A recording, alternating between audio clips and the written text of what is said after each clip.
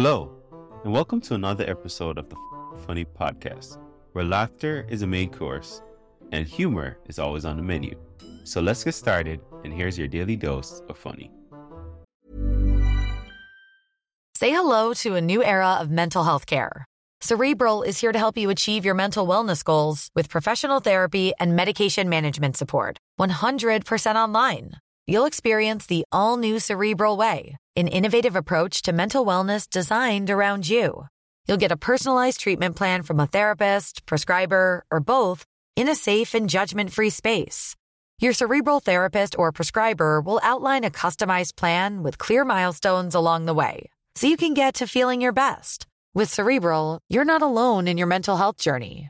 We're here to empower you to live a fulfilling life.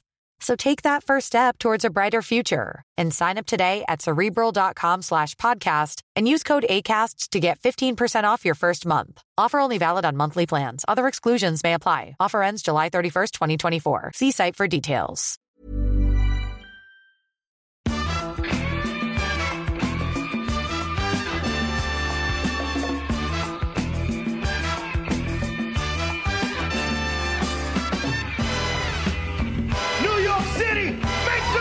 For the one and only Nimesh, Patel!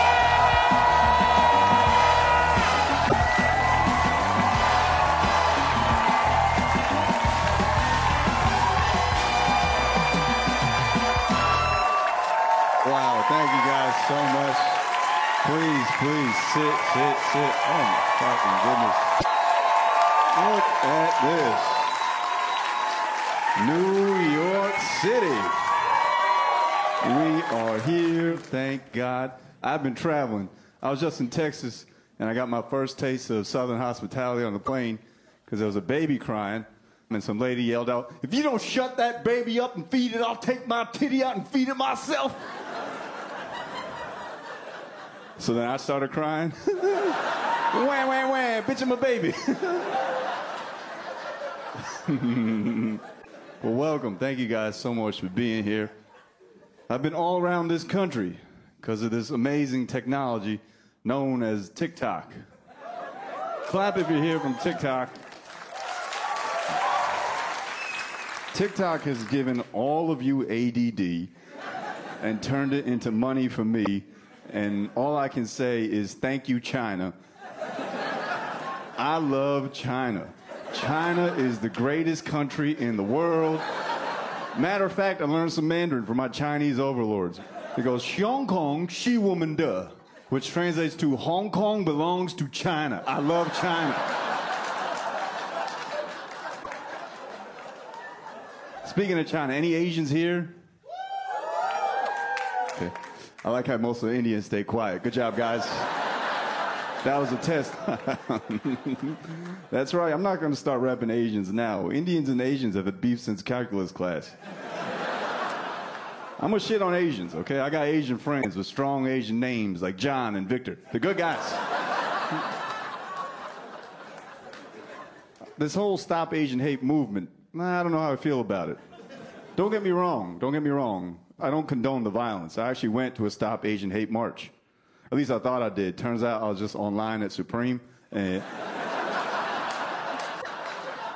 struggle is real. But the whole Asian hate movement is emblematic of a much larger problem in this country.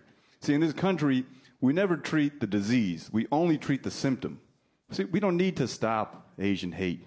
We need to stop American stupidity. That's what needs to happen. Stop, don't clap. People started beating up Asians because some asshole got on TV and said Asians have a highly contagious virus. Someone tells you Asians have a highly contagious disease, and your first instinct is to get within fighting distance of this person?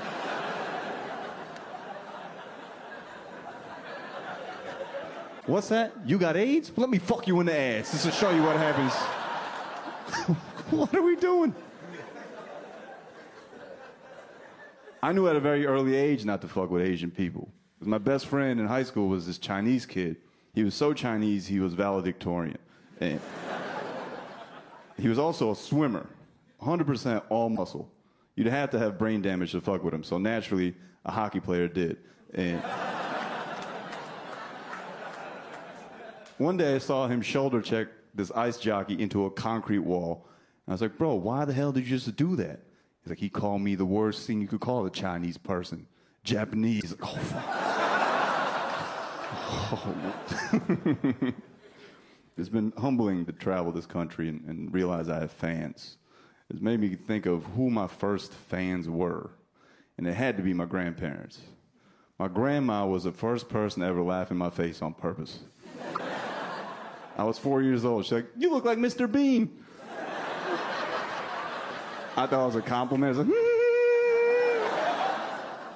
I know you see it. It's fine. I've come to terms with it. To those of you that don't find Mr. Bean attractive, I assure you, Mr. Bean fucks. All day, every day. You want it, you can get it. I got you. Mr. Bean fucks. I'm going to put that on a t-shirt for sure. Just... My grandparents are the reason I'm funny. I remember the first joke I ever told was to my grandpa. I was 5 years old, and to avoid an ass whooping, I used a joke. He was towering over me. He said something in Gujarati. He said, which translates to, I'll put your head between your ears. And I'm down there like, it's already there, bro. He started laughing. I was like, oh, shit. And I ran to my grandma's arms. She's like, come here, Mr. Bean. And from that point on, I knew comedy could be used to avoid painful situations. I try to laugh at everything. Laughing at death. You ever think about death? All the time. All the time. What's your name? John. All the time. You know how you want to go?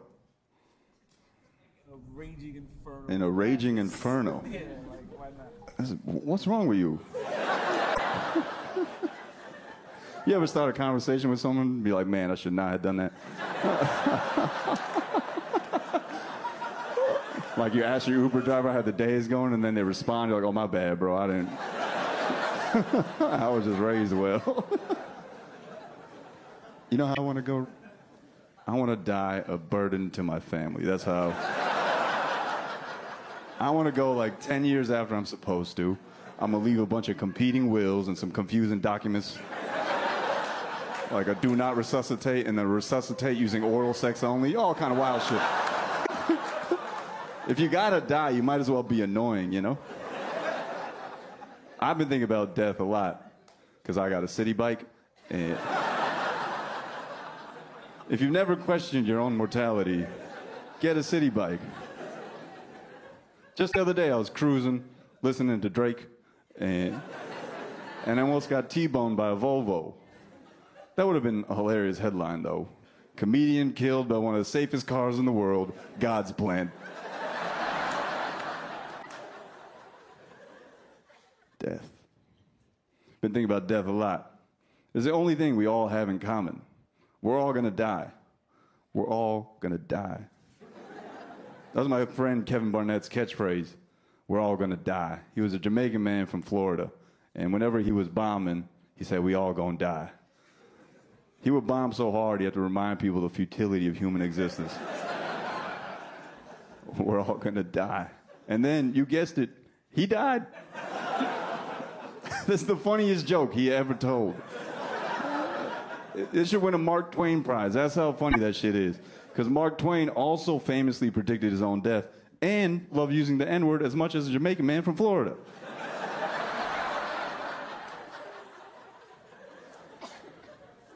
Don't cough again. Can't be coughing now. What the fuck are you doing? What's wrong with you? This whole shit's about to get shut down. This is a very expensive production. In the front row. Who the fuck? Yeah, I know why you've been thinking about death. Killing everyone around you. Jesus Christ. I almost died recently. I almost died last year, John. Hell, I'll tell you. You ever died? You've never died. You ever been blackout drunk? Oh, last night. Congratulations. You've died. Blacking out is when you die, John. Blacking out is when you die and you wake up in a new space-time continuum and you've been afforded a brand new opportunity to live your life in an entirely different way, and yet 24 hours later you're like, shots, shots, shots, shots, shots! I died last year during the summer of hard seltzer. Truly's, High Noons, and of course, White Claw. One night I had 20 mango White Claw. That's not exaggeration. Over 5 hours, I had 20 mango White Claw. After 7, they're just water, you know? And I got blackout drunk, and I hopped on a city bike in Chinatown, New York. Yeah, you know Chinatown, that place full of really good drivers and pedestrians that always look both ways, Chinatown? Blackout drunk in Chinatown, and I know I died because I saw my life flash before my eyes when I saw all the chickens I'd ever consumed hanging in a restaurant window. Blackout drunk. Rode 4 miles, no shirt, no helmet, no recollection. Get home to my wife, and she's heated. She's like, what the fuck? How the fuck did you get home? You could have died. I said, the coldest shit I've ever said. I said, it ain't living if you ain't dying. What's that mean? I don't know. I hope to find out someday. Passed out on the punishment couch, obviously. Woke up the next morning, and I had to reevaluate my relationship with alcohol. I took a long, hard look in the mirror and said, you know what? It's time to quit biking. Great decision. I'll never leave you, Mango. You're my one and only. You ever thought about your relationship with alcohol? Oh, yeah. Yeah, you have. That's what you have, by the way. You have a relationship with alcohol. Anything you bring to your lips that often, you at least hanging and banging. You understand? Americans, we have a very abusive relationship with alcohol. We drank more in the last 2 years than we've ever drank in the history of this country. You know that? We drank more in the last 2 years than we've ever drank in the history of this country. Americans looked death in the face and said, cheers. And I know this firsthand, because my dad has a liquor store. Cash only, obviously. And I would talk to my dad every day. Dad, stop going to work. You're not essential. I don't want you to get hurt. I don't want you to get sick. You're a smoker. Stop going to work. You're like, no, Nimesh, these people need to drink.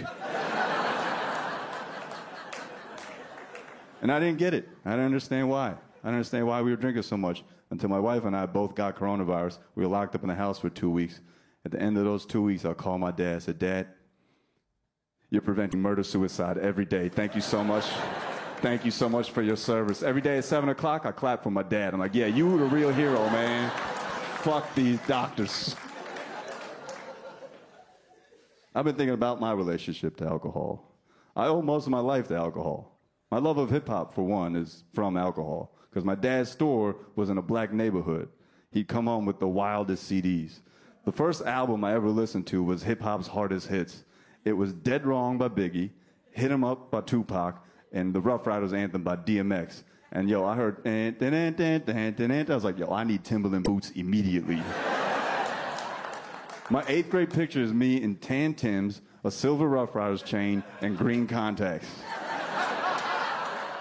I had no idea who I was, but when that chain oxidized, it really brought out my eyes. It was beautiful. Indians have a very interesting relationship with alcohol. And I don't mean Native Americans, I mean my people. Any natives here? Any natives here? Wow. What have we done? I've only met one Native American my whole life. It was in the whitest place I'd ever been, Denver, Colorado. And he had the most Indian name I ever heard, Larry Bearshield. And I was out after a show, and I see another brown person. I was like, hey, man, just checking in in case some shit goes down. I got your back, you got mine, you know what I mean? And I was like, are you Latino or something? He goes, nah, man, I'm First Nation. I was like, is that some kind of Mexican gang or...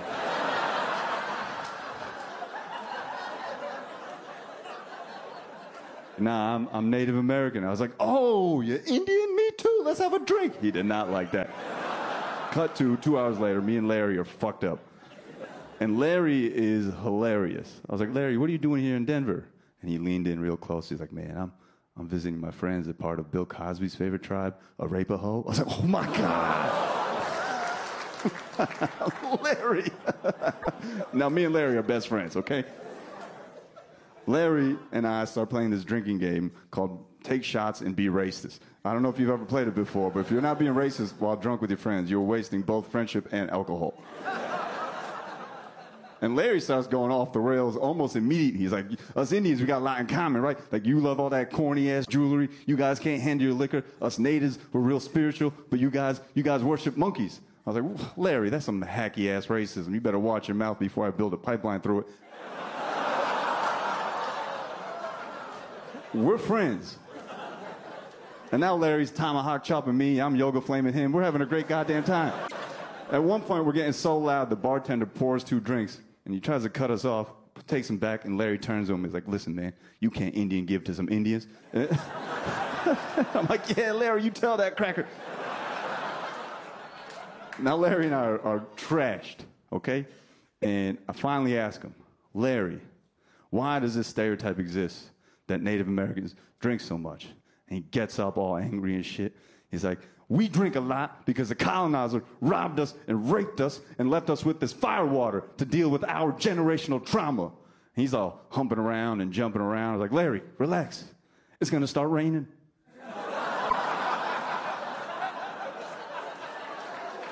And he gives me a big old bear hug. He said, you piece of shit. And he sits down and he reaches into his satchel. And he pulls out this turquoise medallion, this beautiful turquoise medallion, and he hands it to me as a prize for being the best racist. He says, Nimesh, I want you to have this. May it bring you good fortune and protect you from evil spirits like tequila. I couldn't help resist saying, thank you, Larry. I'll wear it to the casino. And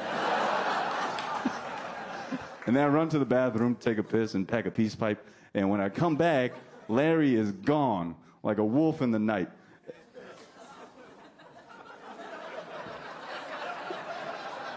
And then I get the check.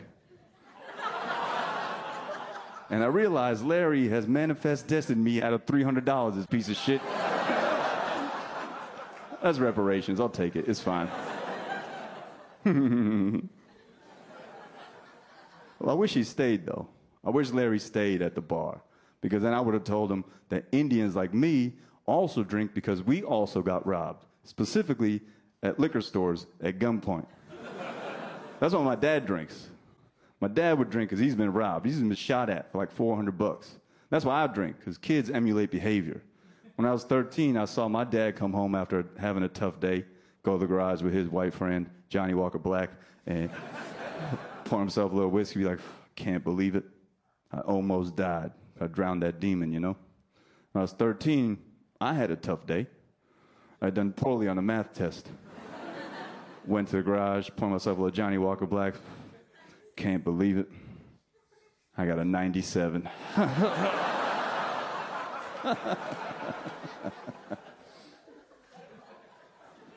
Now, what do you think happens after we die? Blackness? Blackness, nothing. Yeah. Sorry, I don't know where your accent is from. New Jersey.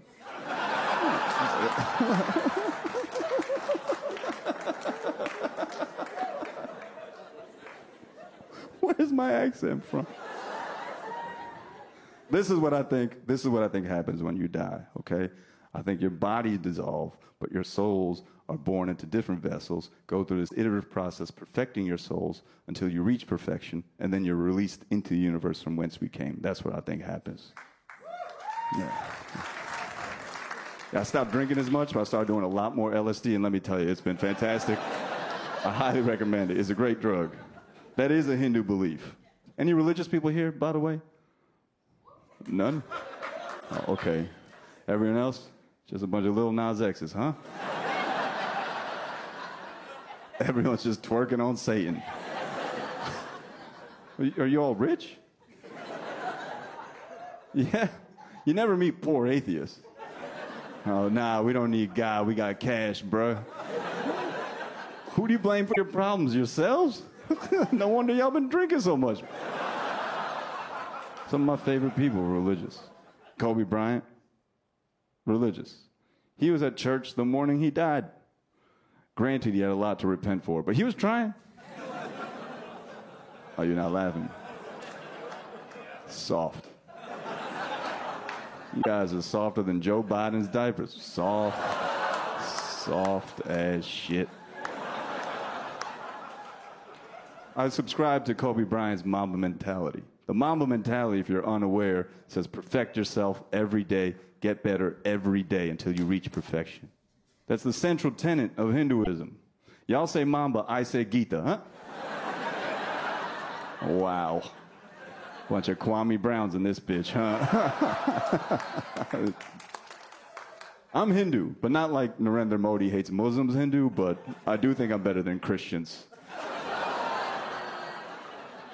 Oh, now you're religious all of a sudden. Listen, if you're offended by anything I've said, just trust that all these words were written by God, okay? I'm merely an instrument. I've been shitting on Christianity all across this country, and Christians have been really upset. Some Christian was like, I bet you won't make fun of Islam. Why don't you make fun of Islam? Because I don't want to get Charlie Hebdo'd, okay? That's a fair reason. I was shitting on Christianity in Indianapolis to the point where this priest who was in the crowd got up and left. This guy whose sole job it is to listen to confession, people say the worst shit ever, got up and said, every knee shall bow. And by some divine inspiration, I said, yeah, to suck Jesus' gay-ass dick. I'm going to hell. Psych, that place ain't real. I almost converted to Christianity because of Christmas. Christmas almost got me, but then my parents, they hatched a plan. When I was like 9 years old, I wanted an autographed Michael Jordan basketball for Christmas, and they got me an autographed Anthony Hardaway basketball. To ask for a Michael Jordan autographed basketball and get an Anthony Hardaway autographed basketball is like asking for an iPhone and getting an Anthony Hardaway autographed basketball. I was so upset. But when I was opening the box up, right, I was like, oh, yes, it's a basketball-shaped box. Like, ooh, here it is. And I opened this shit up. I was like, Anthony Hardaway? I fucking hate Jesus. My parents like, yes, Jesus is the devil.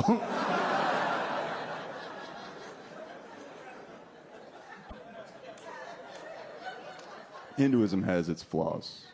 The caste system, the worst set of rules that exist across any religious system. The caste system, if you're unaware, is a system that dictates what jobs people can basically have, allowing people's money and status in society. It was the inspiration for the Amazon corporate ladder, if you're unaware. It's pronounced caste, but that's how they say it in England, and fuck that country entirely. So I'll just keep saying caste. Yeah, that's right. Any British people here? Shut the fuck up. Fuck England as a record label, a staff, and as a motherfucking crew. When Prince Philip died, I jerked off. I did. I masturbated to the idea of coming in his mouth. Like, hey, how's that for a salt tax, you colonial twat? I'm sorry. Hinduism's great. It's great. It's a great religion if you're in the market. Great food, great parties, no molestation. Unless you join Bikram yoga, in which case, at this point, it's your fault, okay? There's no conversion process either. You just got to go to Union Square, put on an orange loincloth, and say, Hare Krishna a few times. America's already a fairly Hindu place, as I think about it.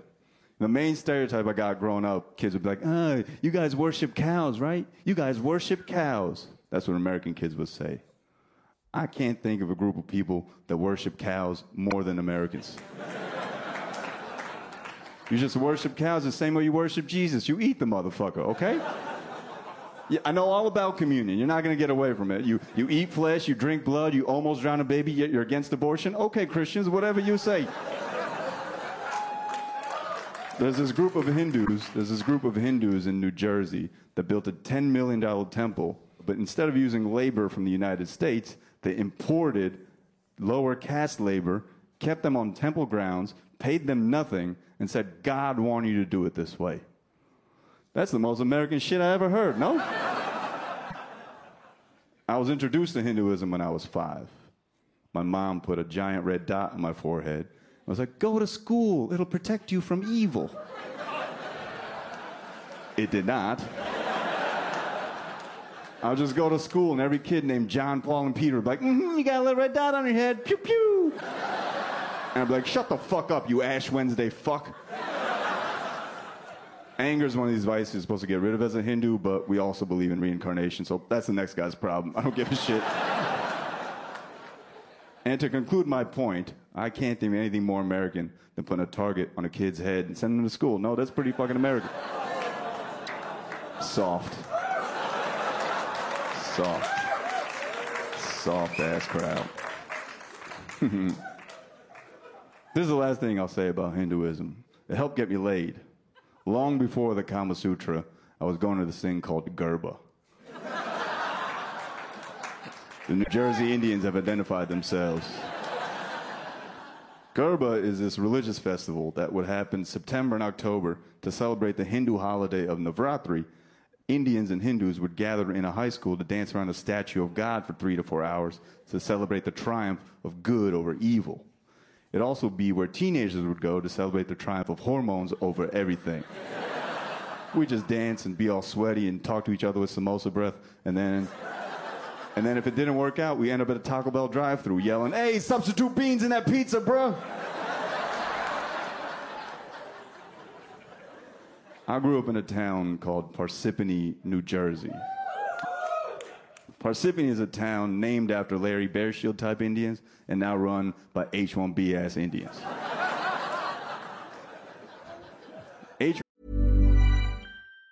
Say hello to a new era of mental health care.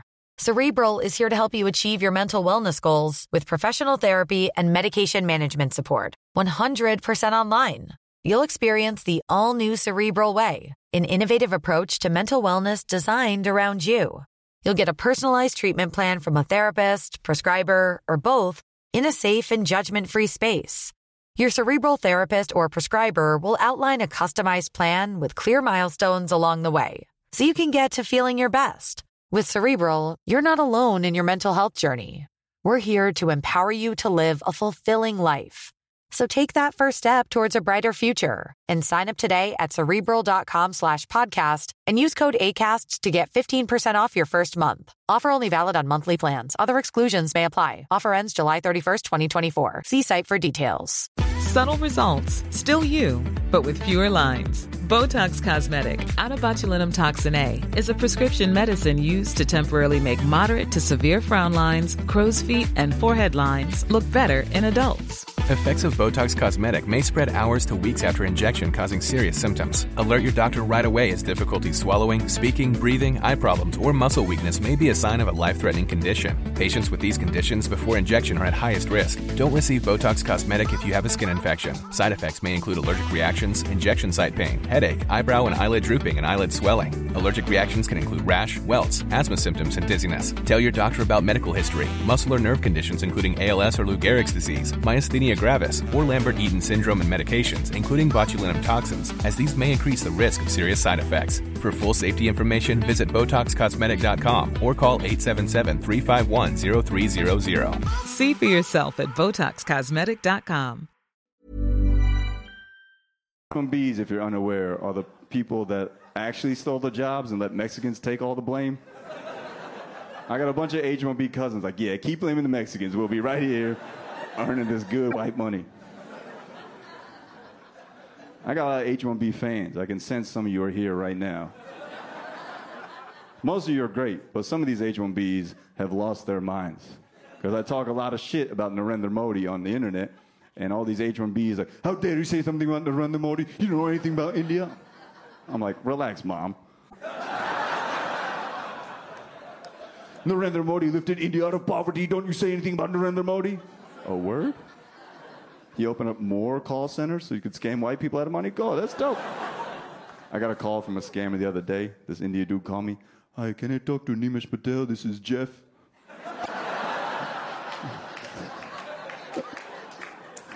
No, it ain't, bro. No one named Jeff has ever pronounced Nimesh Patel correctly, okay? I got a plan. You do the back end work, I'll do the voice. We'll clean up in this motherfucker. Now, what's your social security number? Parsippany was so Indian that my elementary school had a translator. Another 8-year-old Indian kid that would translate for any Indian kid that couldn't speak English. And I transferred from one side of Parsippany to the other side of Parsippany in first grade, right around Christmas time. And I was so upset, I decided I would pretend to not speak any English.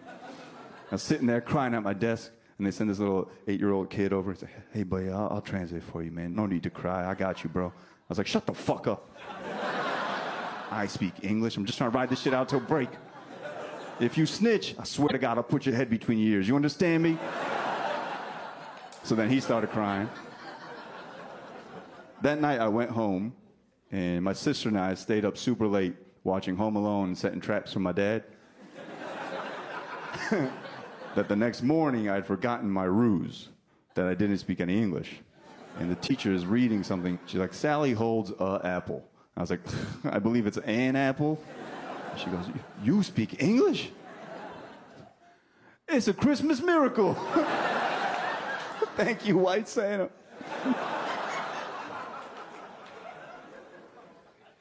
Parsippany, by the time I was in high school, had so many Indians that I was Patel number 8.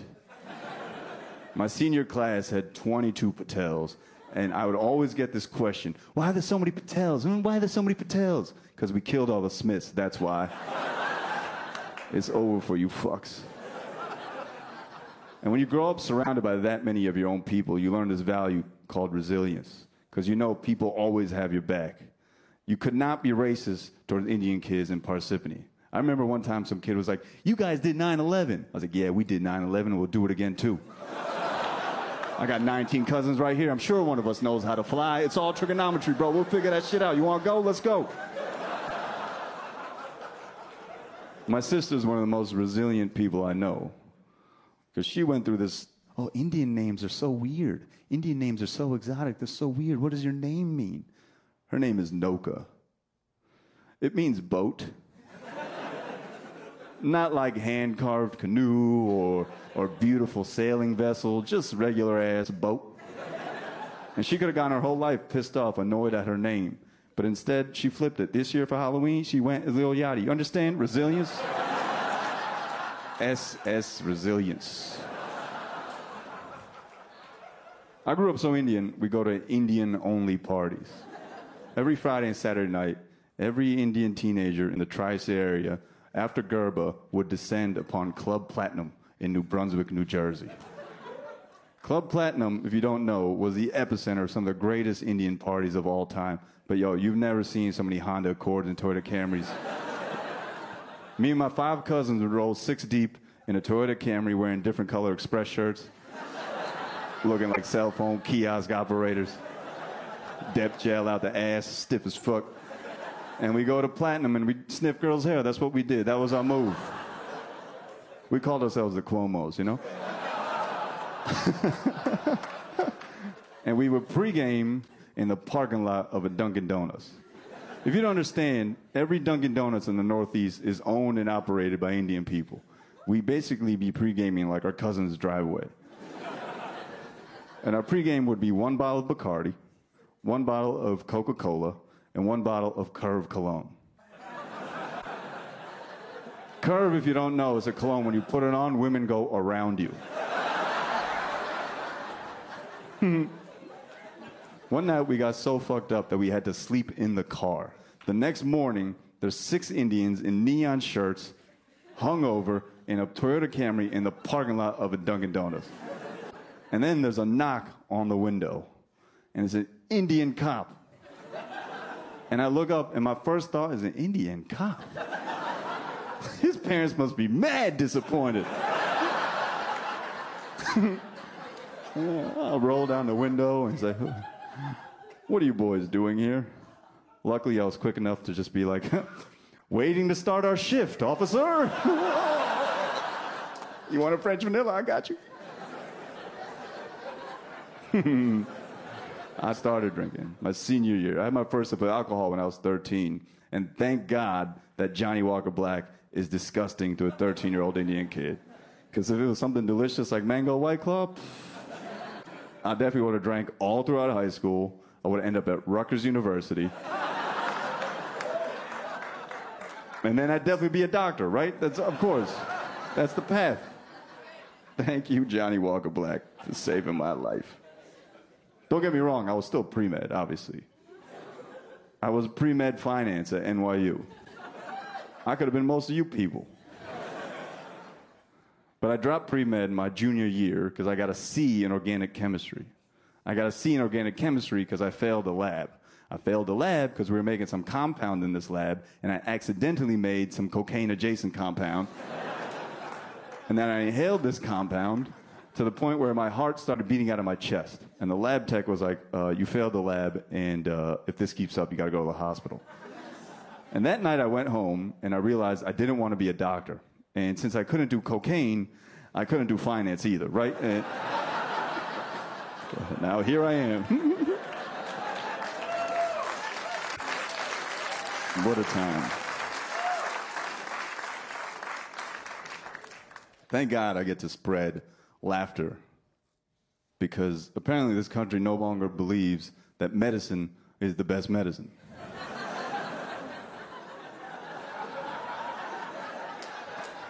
We'll try anything else, but medicine? No, no, no, no, no, no, no. Science is for retards. What? What?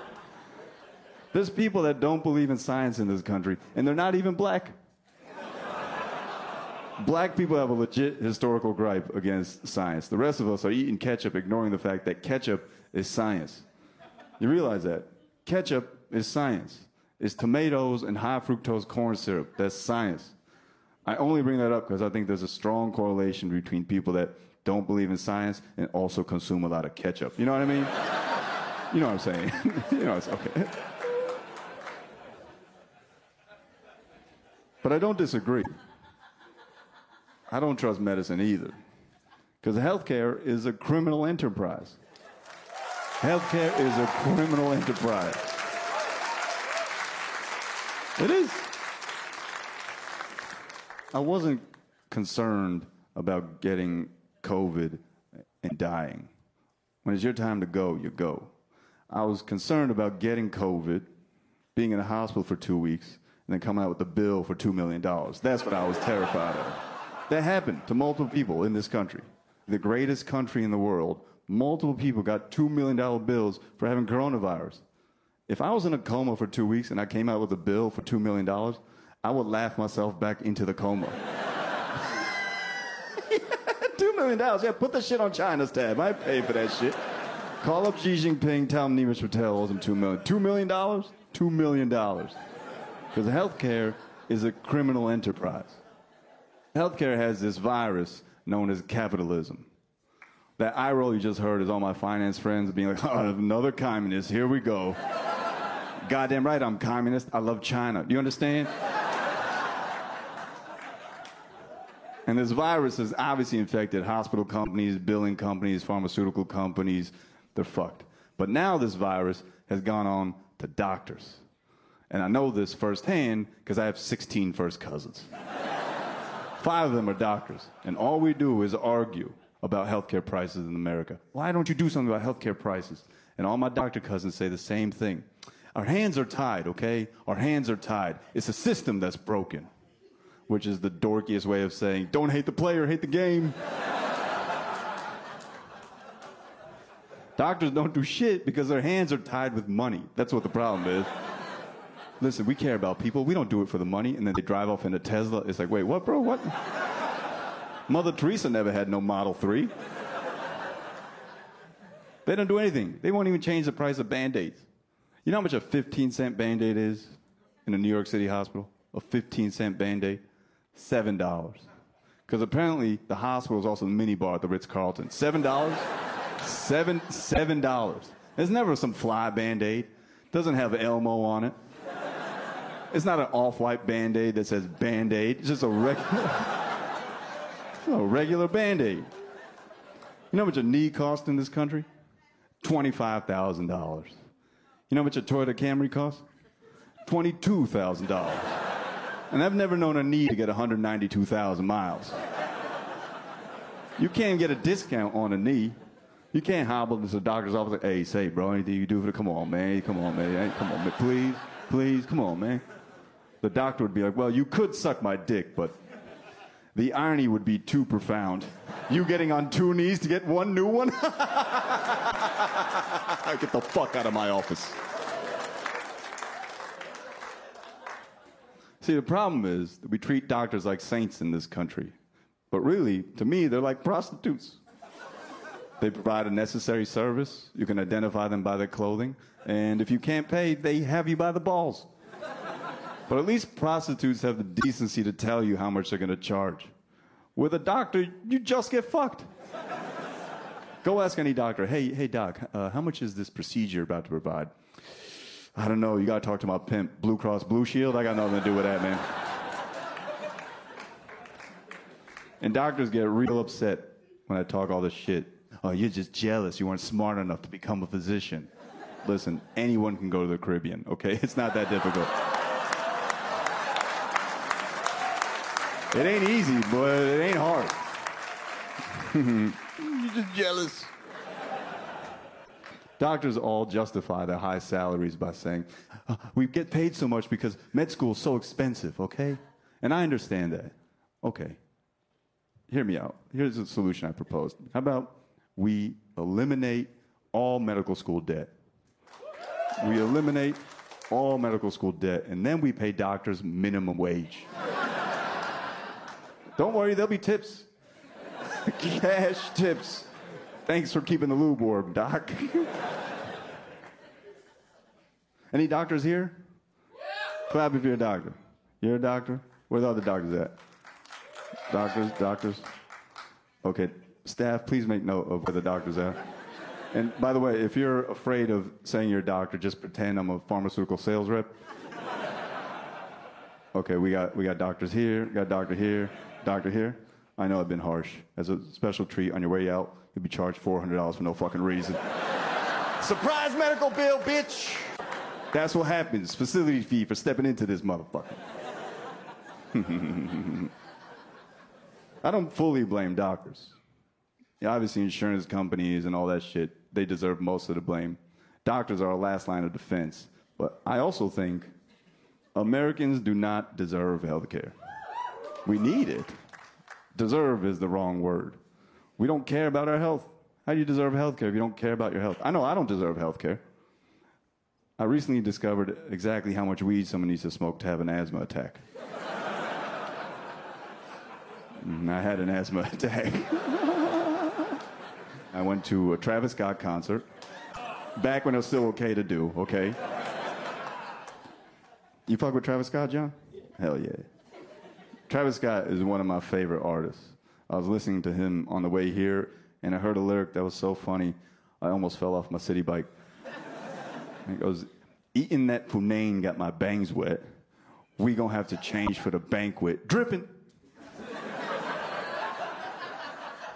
You understand the lyric? He's so deep in the pussy, he's car washing with his bangs, you see?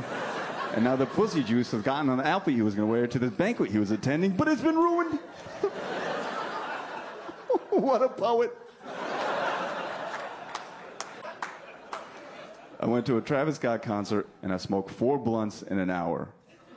And then that song, Stop Trying to Be God, came on. I was like, you're right, Travis, I have to go to the hospital. And I called an Uber to the hospital because they don't let ambulances in at Travis Scott concerts. And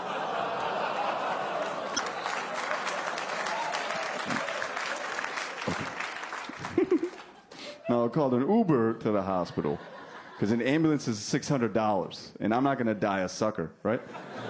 Now I get to the hospital, NYU Langone in Cobble Hill, Brooklyn, and now I have asthma, so I know exactly what I need. Doctor, I'm having an asthma attack. You're having an asthma attack. I need albuterol nebulizer. You need albuterol nebulizer. Is this self-checkout? What's going on, bro? Give me my fucking medicine. He's like, you'll be fine. And he scuttles away in his Ferragamo loafers. And he sends in a nurse. was a menu of all the other shit I could be getting since I've stopped in at Casa de NYU. Blood work, EKG, X-ray.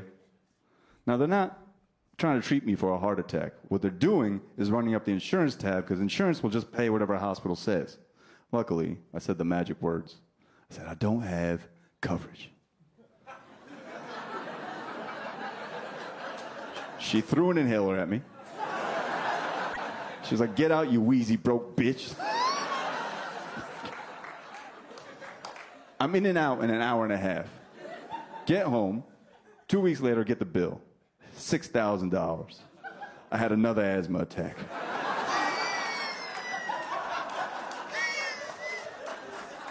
$6,000 for an hour and a half, and I didn't come once?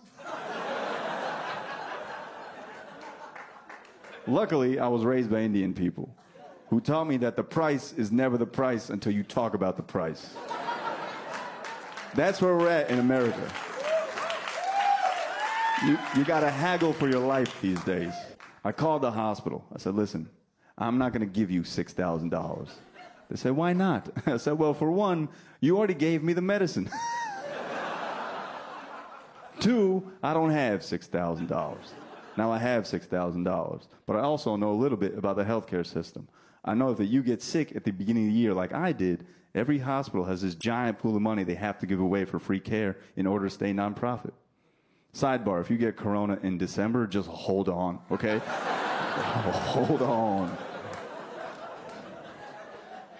So I know this as I'm talking to this lady. I was like, look, I don't have $6,000. I'm not going to give you $6,000. I don't have $6,000. They literally said, how much do you have? Did I call the mob? Who the fuck? I got nothing. You can break my knees if you want. I'm not giving you $6,000. All right, Mr. Patel, no need to get irate. Listen, you don't owe us anything. But please understand that if you truly can't pay, you don't owe us anything. But if you can pay and you're not paying, you might be taking $6,000 out of the pocket of someone who truly can't pay. I was like, don't hit the player, hit the game. Click.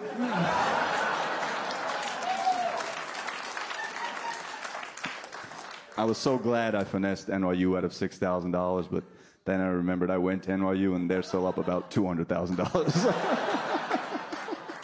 Life's about small victories. After almost dying, you kind of reevaluate your life. You know, I've been trying to be a better person, trying to work out a lot more. Only because I think I'm going to fight Kumail Nanjiani at some point.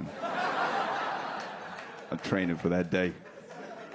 Kumail, if you don't know, is a fantastic comedian. He's Pakistani, and he's jacked.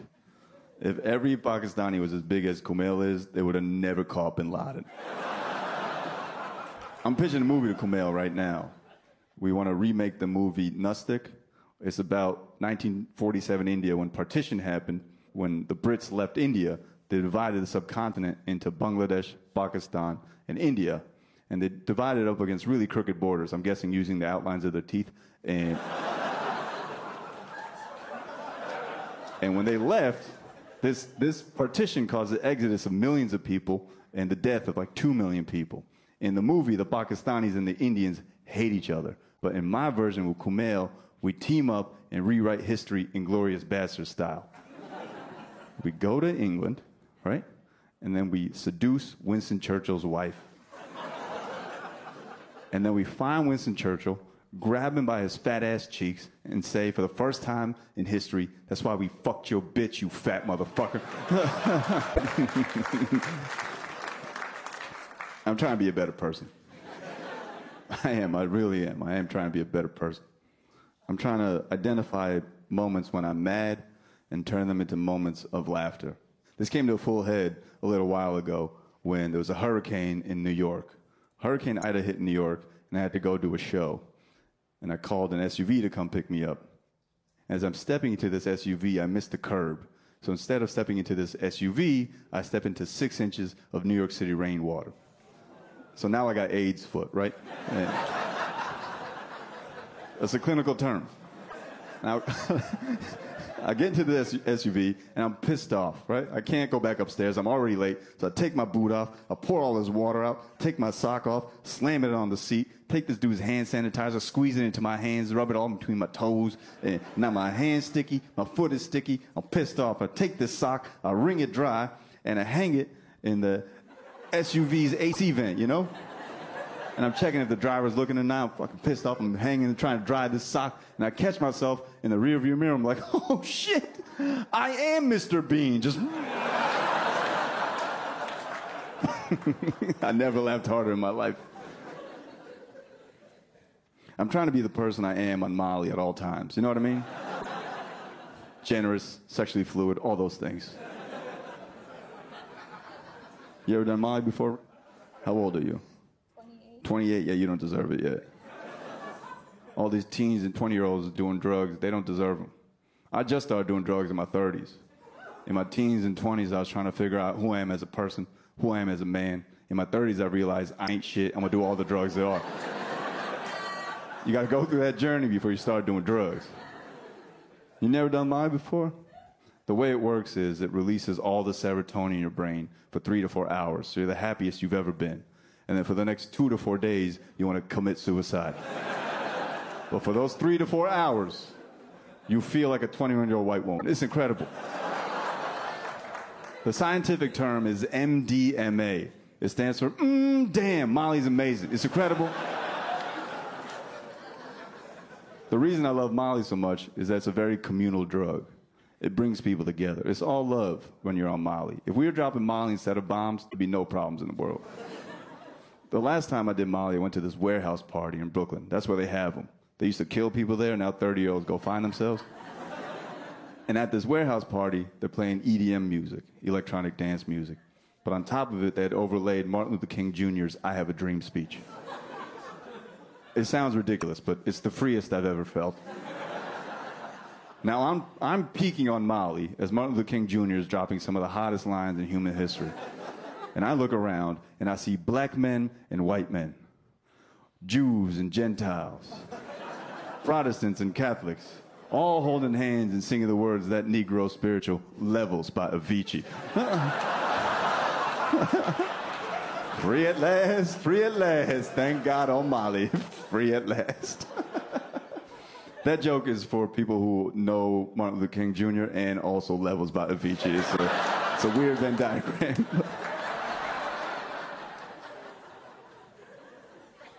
I considered stopping doing Molly because I was talking to this neurologist, and he was telling me that once all the serotonin in your brain is depleted, your receptors take in dopamine, and that dopamine breaks down into peroxide, destroying your serotonin receptors, effectively ending your ability to experience happiness in the near future. But as he's telling me this, I kind of zoned out, and when I came back into the conversation, he was talking about how all lives matter. I was like, oh, I can't trust this dude at all, man. I'm gonna just keep dancing. But I weaned myself off of Molly because now I do shrooms. Shrooms are so much better. They're all natural. They're very cathartic. The first time I did shrooms, I cried for 30 minutes. I was like, will me and my dad ever be best friends? The second time I did shrooms, I cried for 30 minutes. I was a piece of shit to my mom. And the third time I did shrooms, like, oh, I got to dose my parents, right? I'm going to tell my mom it's Ayurvedic medicine. Here you go. My parents are here, by the way. Give it up for them. They're in the back.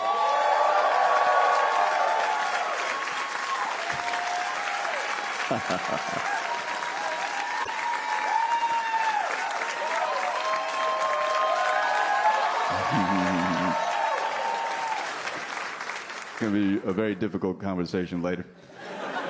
Because they knew about the drug use, but they did not know about the asthma attack. I'm alive. My parents are my biggest fans. They watch everything I do. My dad saw me smoking weed on a YouTube live stream. And my dad called me almost immediately. Nimesh, what are you smoking? I said, it's weed, Dad. He said, you need to quit. I said, okay, I'll quit smoking weed if you quit smoking cigarettes. He said the most dad shit ever. He said, I'm not going to argue with you. Yeah, Dad, we just had the argument. You lost. It's fine. Take the L, bro. He said, I'll get you back. Then he hung up, and a few moments later, I started seeing all the dislikes on my YouTube videos go up by 1. It's like, Dad, what are you doing? You're fucking with the algorithm, bro. Stop. And then 10 minutes later, I got a call from my mom. Nimesh, what are you smoking? And she's mad religious, so I was like, Hindu Kush? She said, don't be smart. Is that weed? You need to stop. It's illegal. I said, illegal? So I was not paying taxes on that all-cash liquor store we got going on. But I won't tell if you don't. Without missing a beat, she says, Nimesh, the store's in your name. You don't pay taxes. Snitching on myself.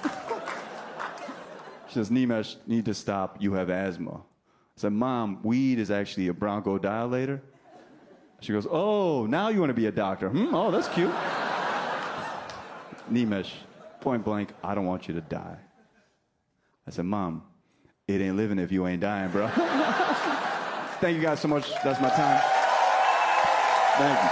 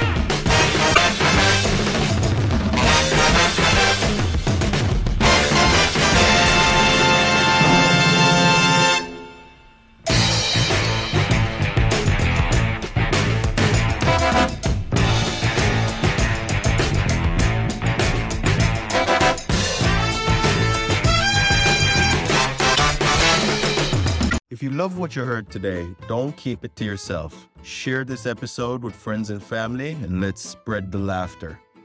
Don't forget to check out the show notes for more information on today's guests and special offers just for our listeners. Thanks for tuning in, and we'll be back soon with even more laughs. Join the fucking funny community today.